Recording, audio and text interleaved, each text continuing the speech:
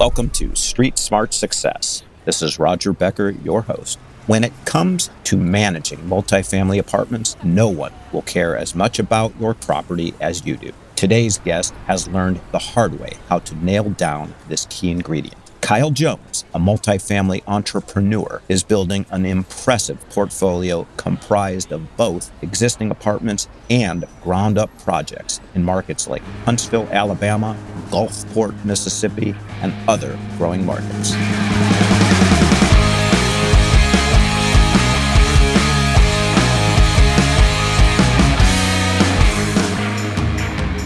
So today we have a man from Houston, Texas, a very interesting and burgeoning, huge international market. You know, a guy that also played, I think, college baseball. So he was an athlete as well, competitive guy. He is the president of True Point Capital. And so we have with us today on Street Smart Success, Kyle Jones. Kyle, welcome. Roger, thank you for having me. Happy to be here. Absolutely. And so you're in Houston, interesting market. Is that where you're from? Is that where you grew up? Pretty much. I was actually born in Tulsa, Oklahoma, but we moved down here when I was a real young boy and grew up here, went to elementary through high school here, graduated, went off to play college baseball, as you mentioned. That was not here. That was about 20 minutes south of Austin, and then moved back here after I graduated. So, what position did you play? So I ended up playing in the outfield. I was playing center field, but growing up in high school and everything else, I played shortstop. Interesting. So shortstop to center field, and why did you not play infield in college?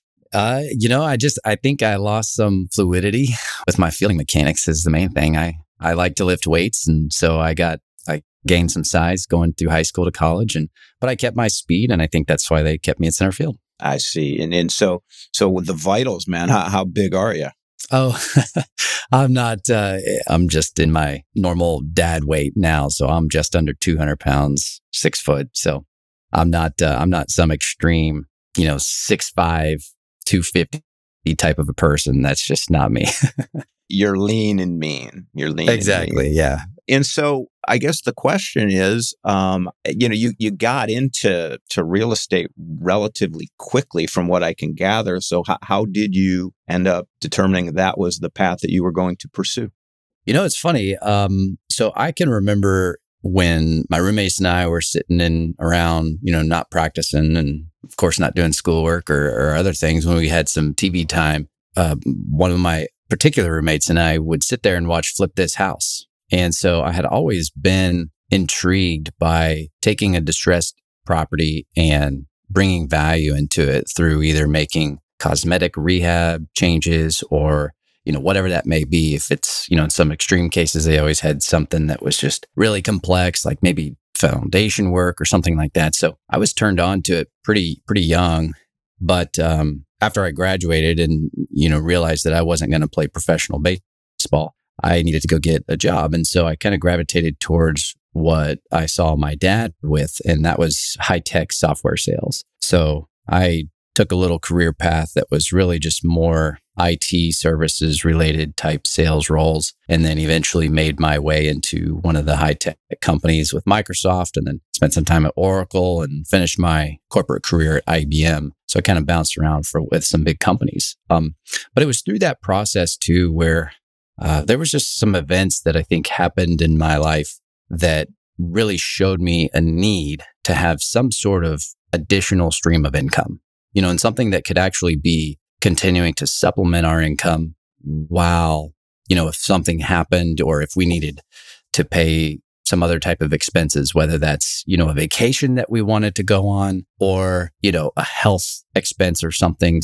unplanned, maybe a new set of tires or something like that, whatever it is, not having to always tap into the income that we are making between my wife and I. And so, one of the specific events was when we were living in Austin, Texas at the time, just north, and I was working for Oracle, just started there. We just moved there. And, to make a long story short, my wife had some health complications that really kept her from finishing out the school year as a teacher. And so she had to resign from her teaching job. And, it's a happy ending. She's much better now and everything else. But this was just a time when we were just trying to figure out what was going on and going through bouncing around doctor's offices and everything else. So factor that in with, me starting also a new position in the sales world. And, when you're young and you're just starting a new sales position, your base salary is really not much. You're more heavily compensated on the bonuses and the sales commissions and things like that. So I was just starting out, so the commissions weren't coming in yet. So a lot of financial pressure during that time in our life.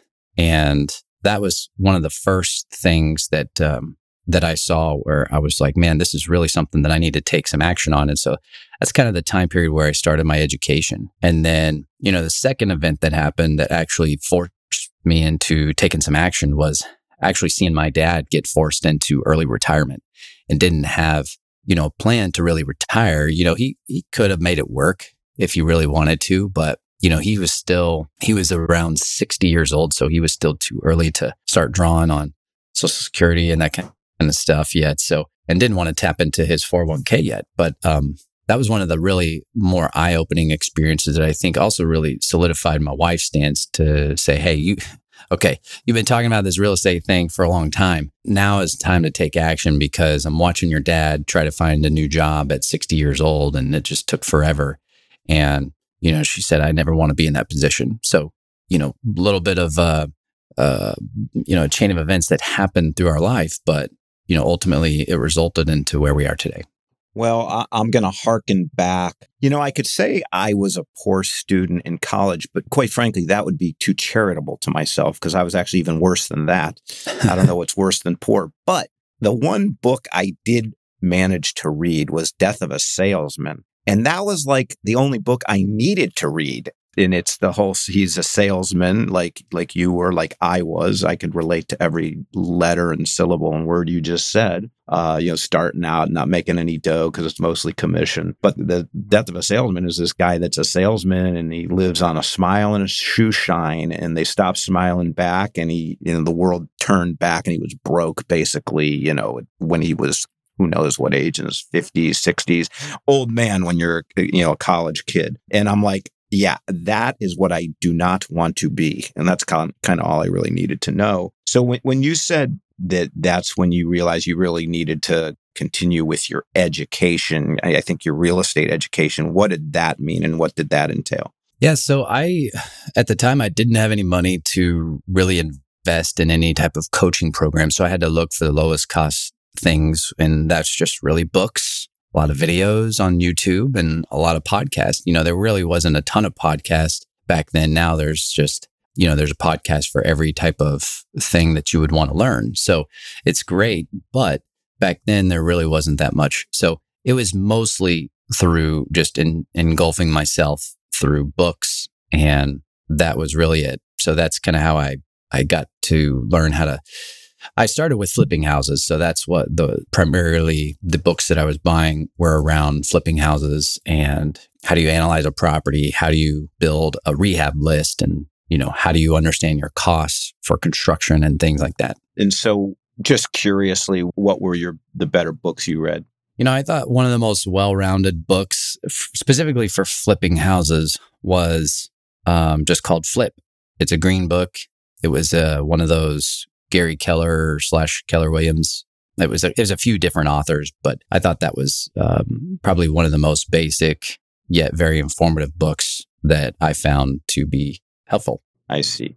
When you started flipping, Kyle, what market were you in? Were you still in Austin or were you back in Houston at this point? So we were back in Houston. So when I eventually left Oracle and found a position at IBM, that moved us back to Houston. Got it. Okay. In terms of flipping, did you have a knack for the rehab process in terms of really understanding it or, being able to, hold a wrench or, something that you were oriented to, or is it something you really needed to indoctrinate yourself with the knowledge of? Yeah. No, I'm definitely far from being the person that's going to carry a hammer. In fact, I just called my dad yesterday to come fix our dishwasher. So that's the type of, so my dad is still very handy. He's retired now, but he is one of the most handy people that I know. And, when I was growing up, just never really showed me anything. I was busy throwing the tennis ball against the brick wall at our house while he was fixing things around the house. That's what I was much more interested in. But I do understand it, and I did have to learn it though. But I can see things. I have an eye for that type of stuff. I can see what needs to be done, but I cannot actually physically go do the work.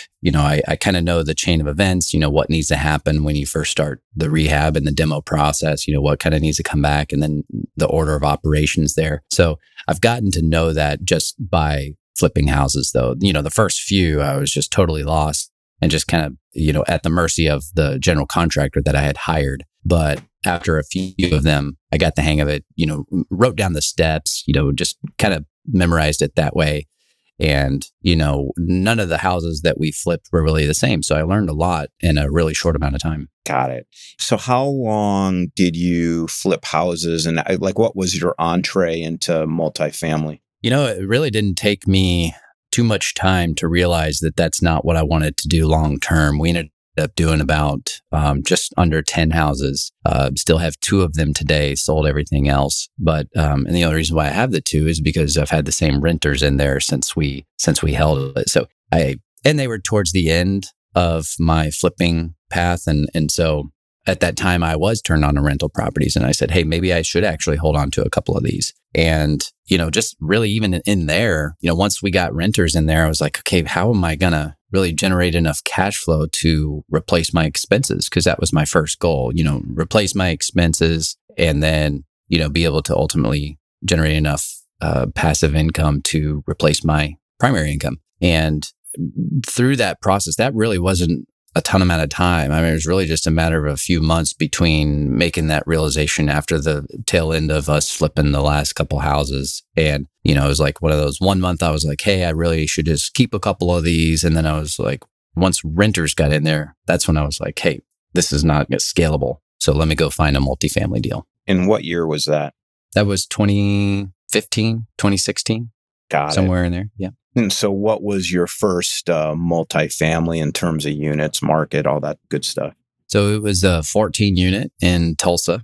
So as I mentioned earlier, I was actually born there. So and most of my family still lives there. So we go visit quite often. So it was just a market that I was fairly familiar with. And early on, quickly realized that Houston was a hot market, and there were a lot of people that were interested in Houston. So the price comparison between Houston and a market like Tulsa was night and day different. And I just had, by this time, I did have a good amount of cash sitting in the bank from some larger sales that I had made through my W-2 job at IBM. And then a nice little change of flipping cash, although I didn't make a ton of money flipping houses too. But, had a nice reserve set up. So I was going to go in and just, it was really just my wife and I. We didn't start raising capital right away. So we just bought that ourselves. And how much did you pay for it? It was right around 500,000. Actually, I think it was under that. It was 400. Yeah, it was like 400, 420, somewhere in there. How much is that a unit-ish? So it was about, I don't know, 30K a unit or so. I think it was just under 30K a unit was the actual sales price, if I remember that. And was it Class C, Class B? It was definitely Class C. Okay. So very much a Class C property. But, what helped, and, I've since sold that property, but what had helped that property and keep it full and people paying rent was it was right on the bus route. And there was a bus stop at the property next door, which was like a little, like a little convenience store type thing. But it was on also a very major street. So it was very busy.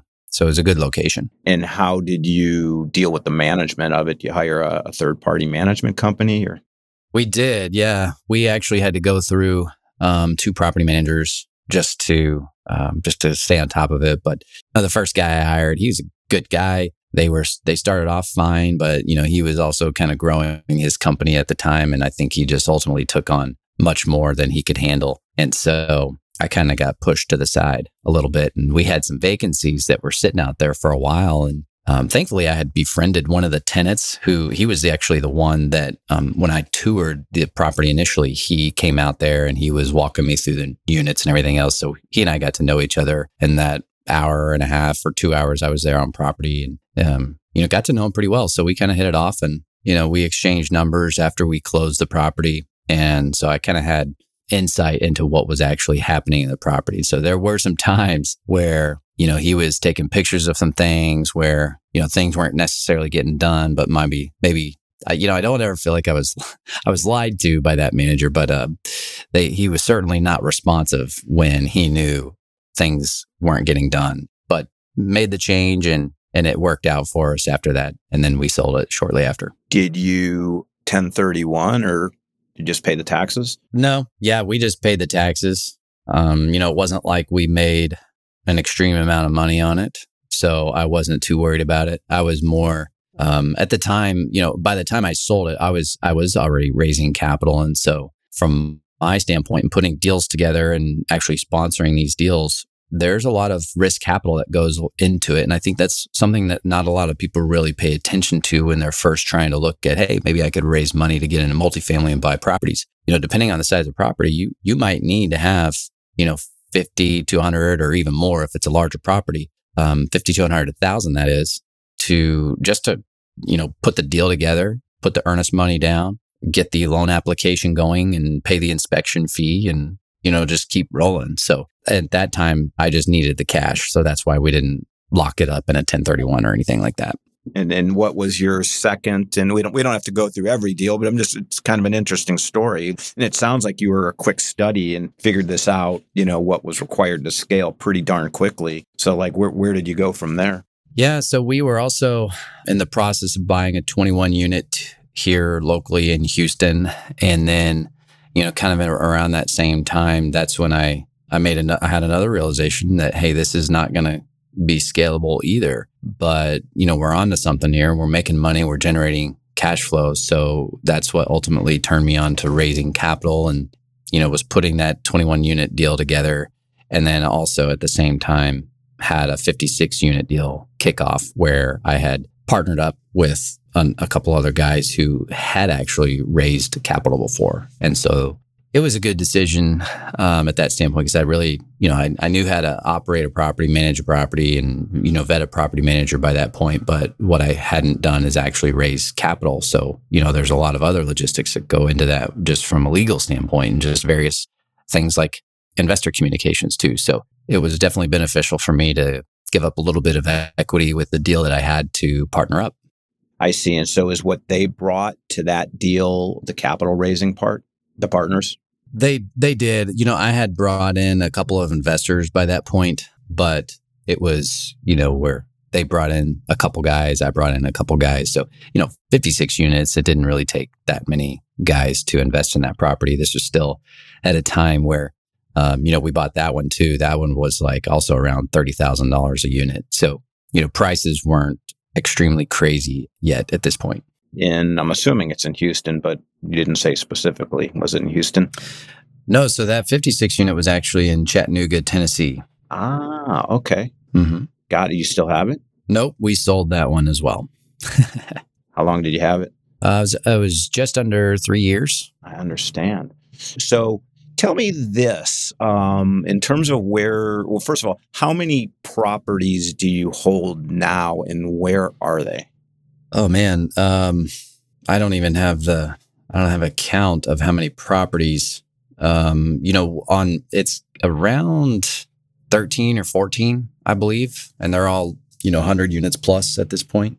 So we've got a pretty wide range. We've got a couple that are in that 100, right at around 100 units. And then we've also got a 300 unit. So, and then a few in between there as well. In what markets are they in? Are you, is it basically Texas plus markets within a few 500 miles of there? Or is it, I guess what's the thinking? Yeah, no. So they are in Texas. I've got a couple in Texas, and then I've also got a couple in Alabama, and then a couple in Mississippi.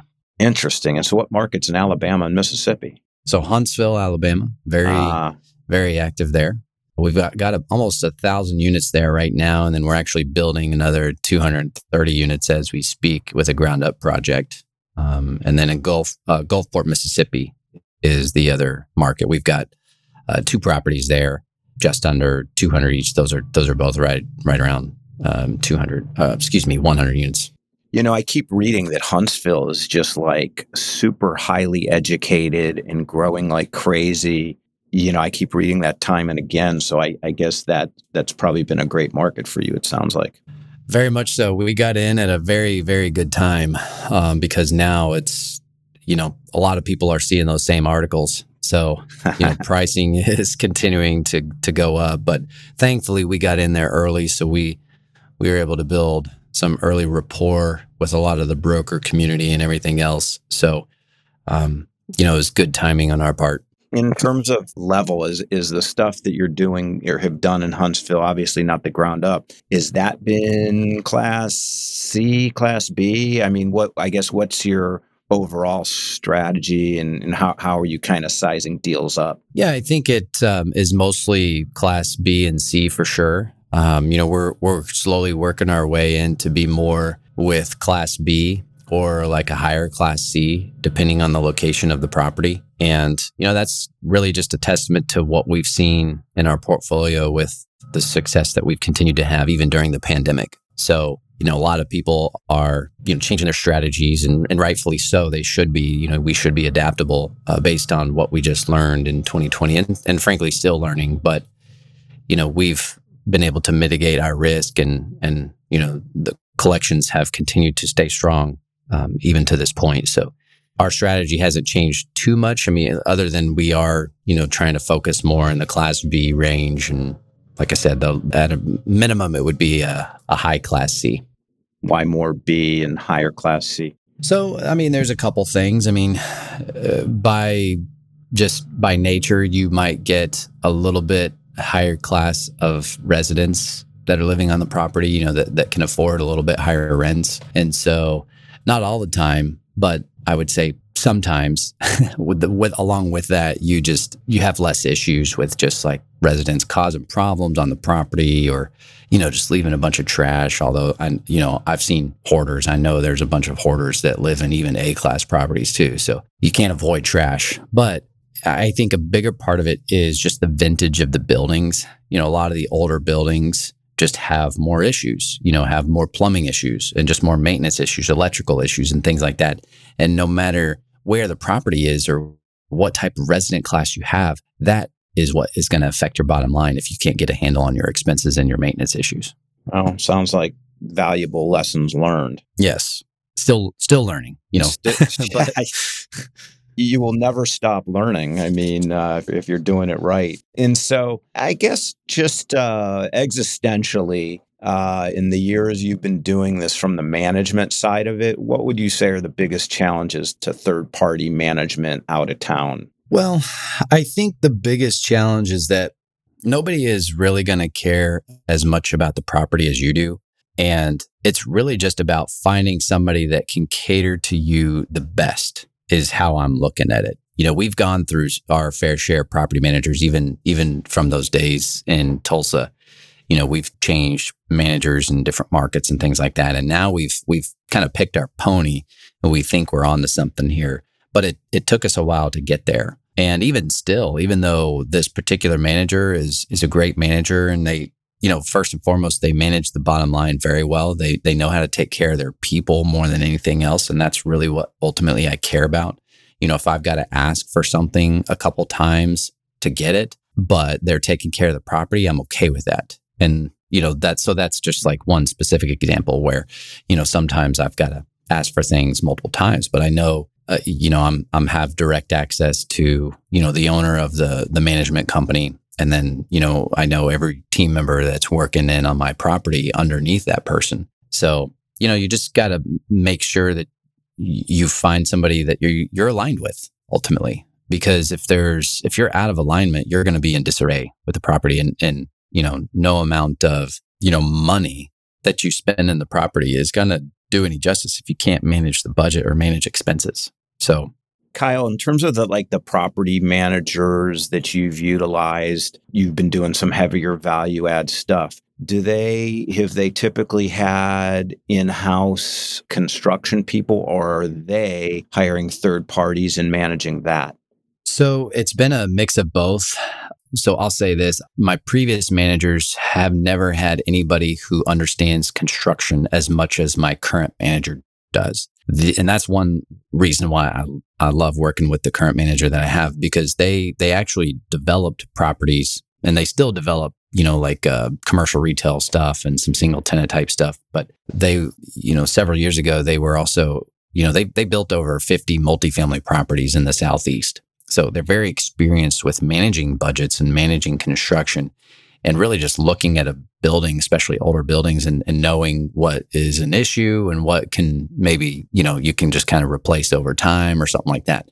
That has been invaluable for me. And that's just honestly something that you can't really, you can't train necessarily. You've got to, call around and try to find that person, I guess. I really don't know. We just kind of lucked out into it. But generally, we like to use our maintenance techs where we can. And then if, like in one case, we've got a property that when we took over, there was, in one of the buildings, all 8 units were down, and there were some other down units as well. So the maintenance tech is working on the ones that are the lighter lift. And then we're hiring a general contractor.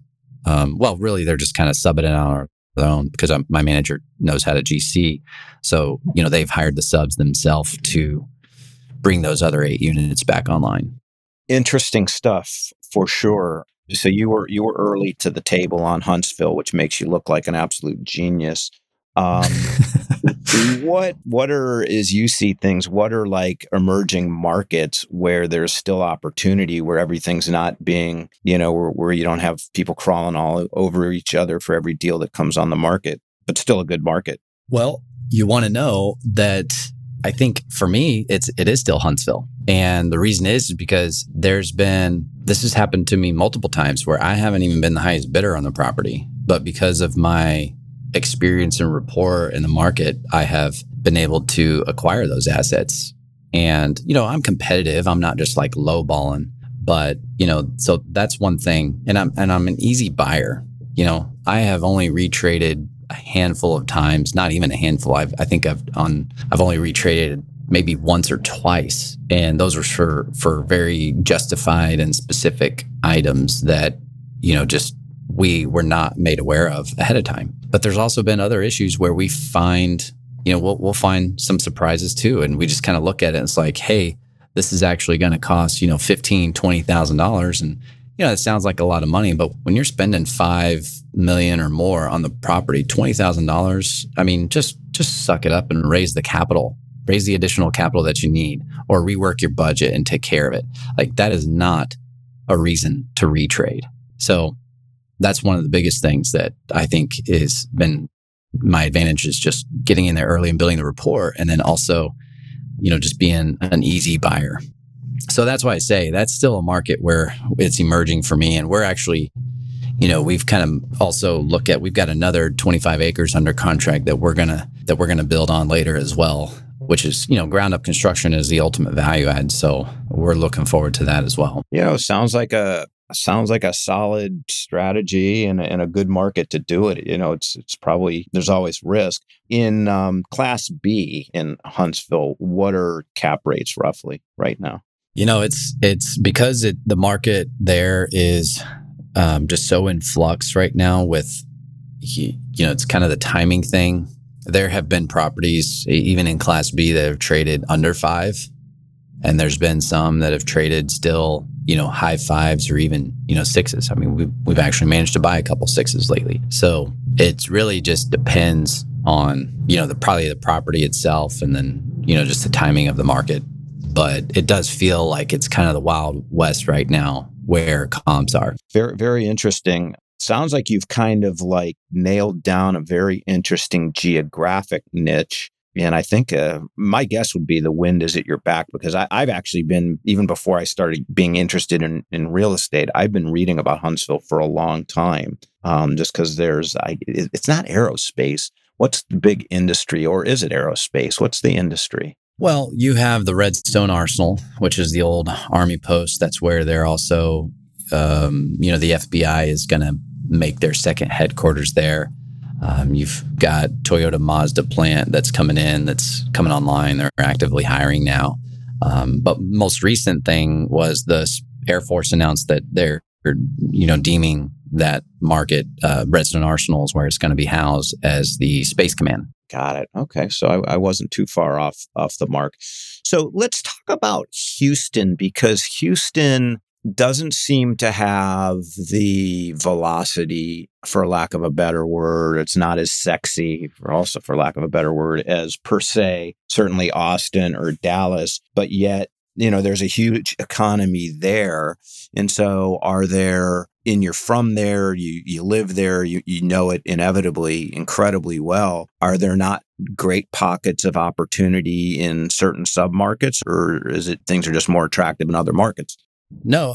So actually we have since, been buying here actively. But it really didn't start coming until more recently, and into 2020, it kind of helped expedite that. So, we have 3 properties here, but yeah, I think Houston is not as dependent on oil as what it may seem to be, in the 80s and even early 90s and everything else, even into arguably the early 2000s, Houston was pretty dependent on the oil industry and still largely is.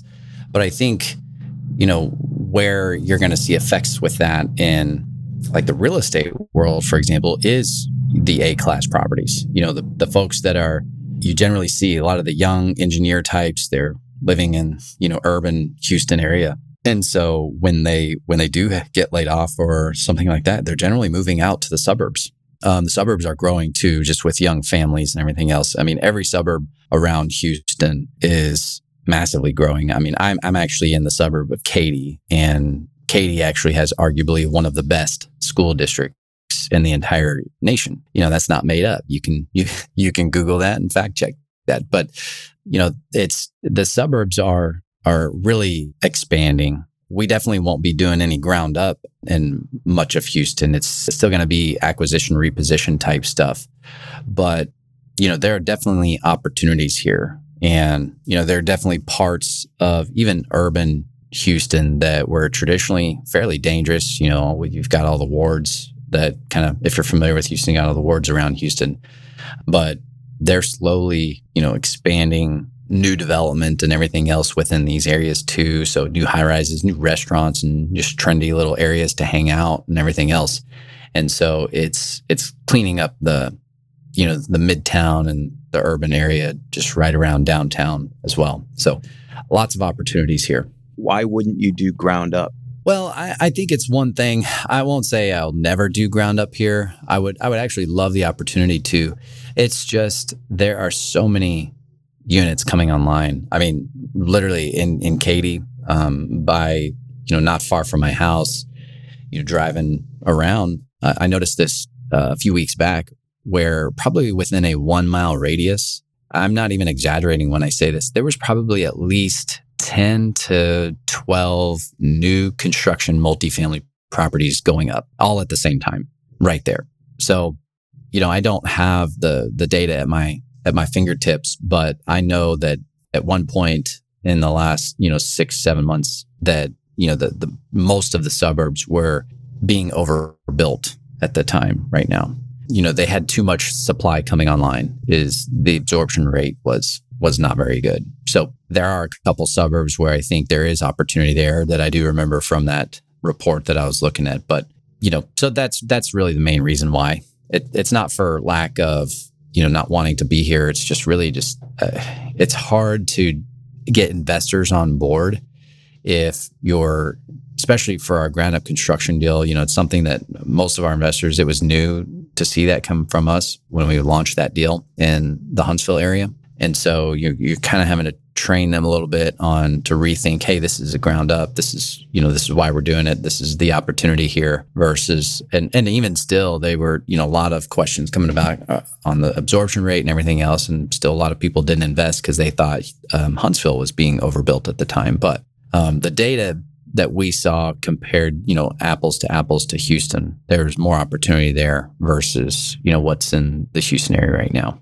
It's always that kind of balancing act, right? Because when a market gets hot and their employers are moving in, then people start building and you just don't want to be the last one to the dance. And so then there's timing issues. And, I guess that's one of the big risks with construction is, you're anticipating something that's going to happen 18 to 24 months down the road. And so very interesting. And so when you say you refer to we, do you have employees? Are you putting together different partnerships per deal? Or what does that look like for you?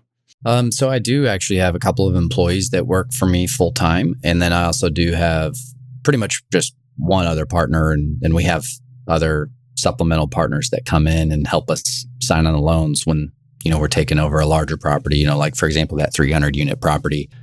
We needed an extra set of key principles to help us qualify for the loan.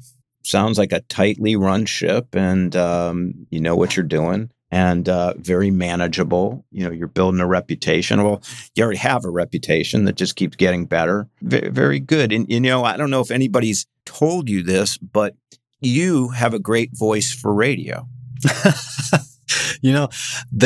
I have heard that from a few people, only because one other gentleman actually said that randomly when we were, I don't know, it was just a guy, an investor actually that we were talking to and talking about a specific property about investing in. But then I do actually have a podcast out there. We're kind of revamping that up. And I've had a few of my buddies, after they go back and listen to it, they're like, hey, that's actually, it sounds good. So I appreciate that. Thanks for the feedback. It's a very rich kind of bourbon, very velvety kind of voice. And, I'm talking to people all the time because of what I do. So, Well, thank you. Thank you. I accept that compliment for sure.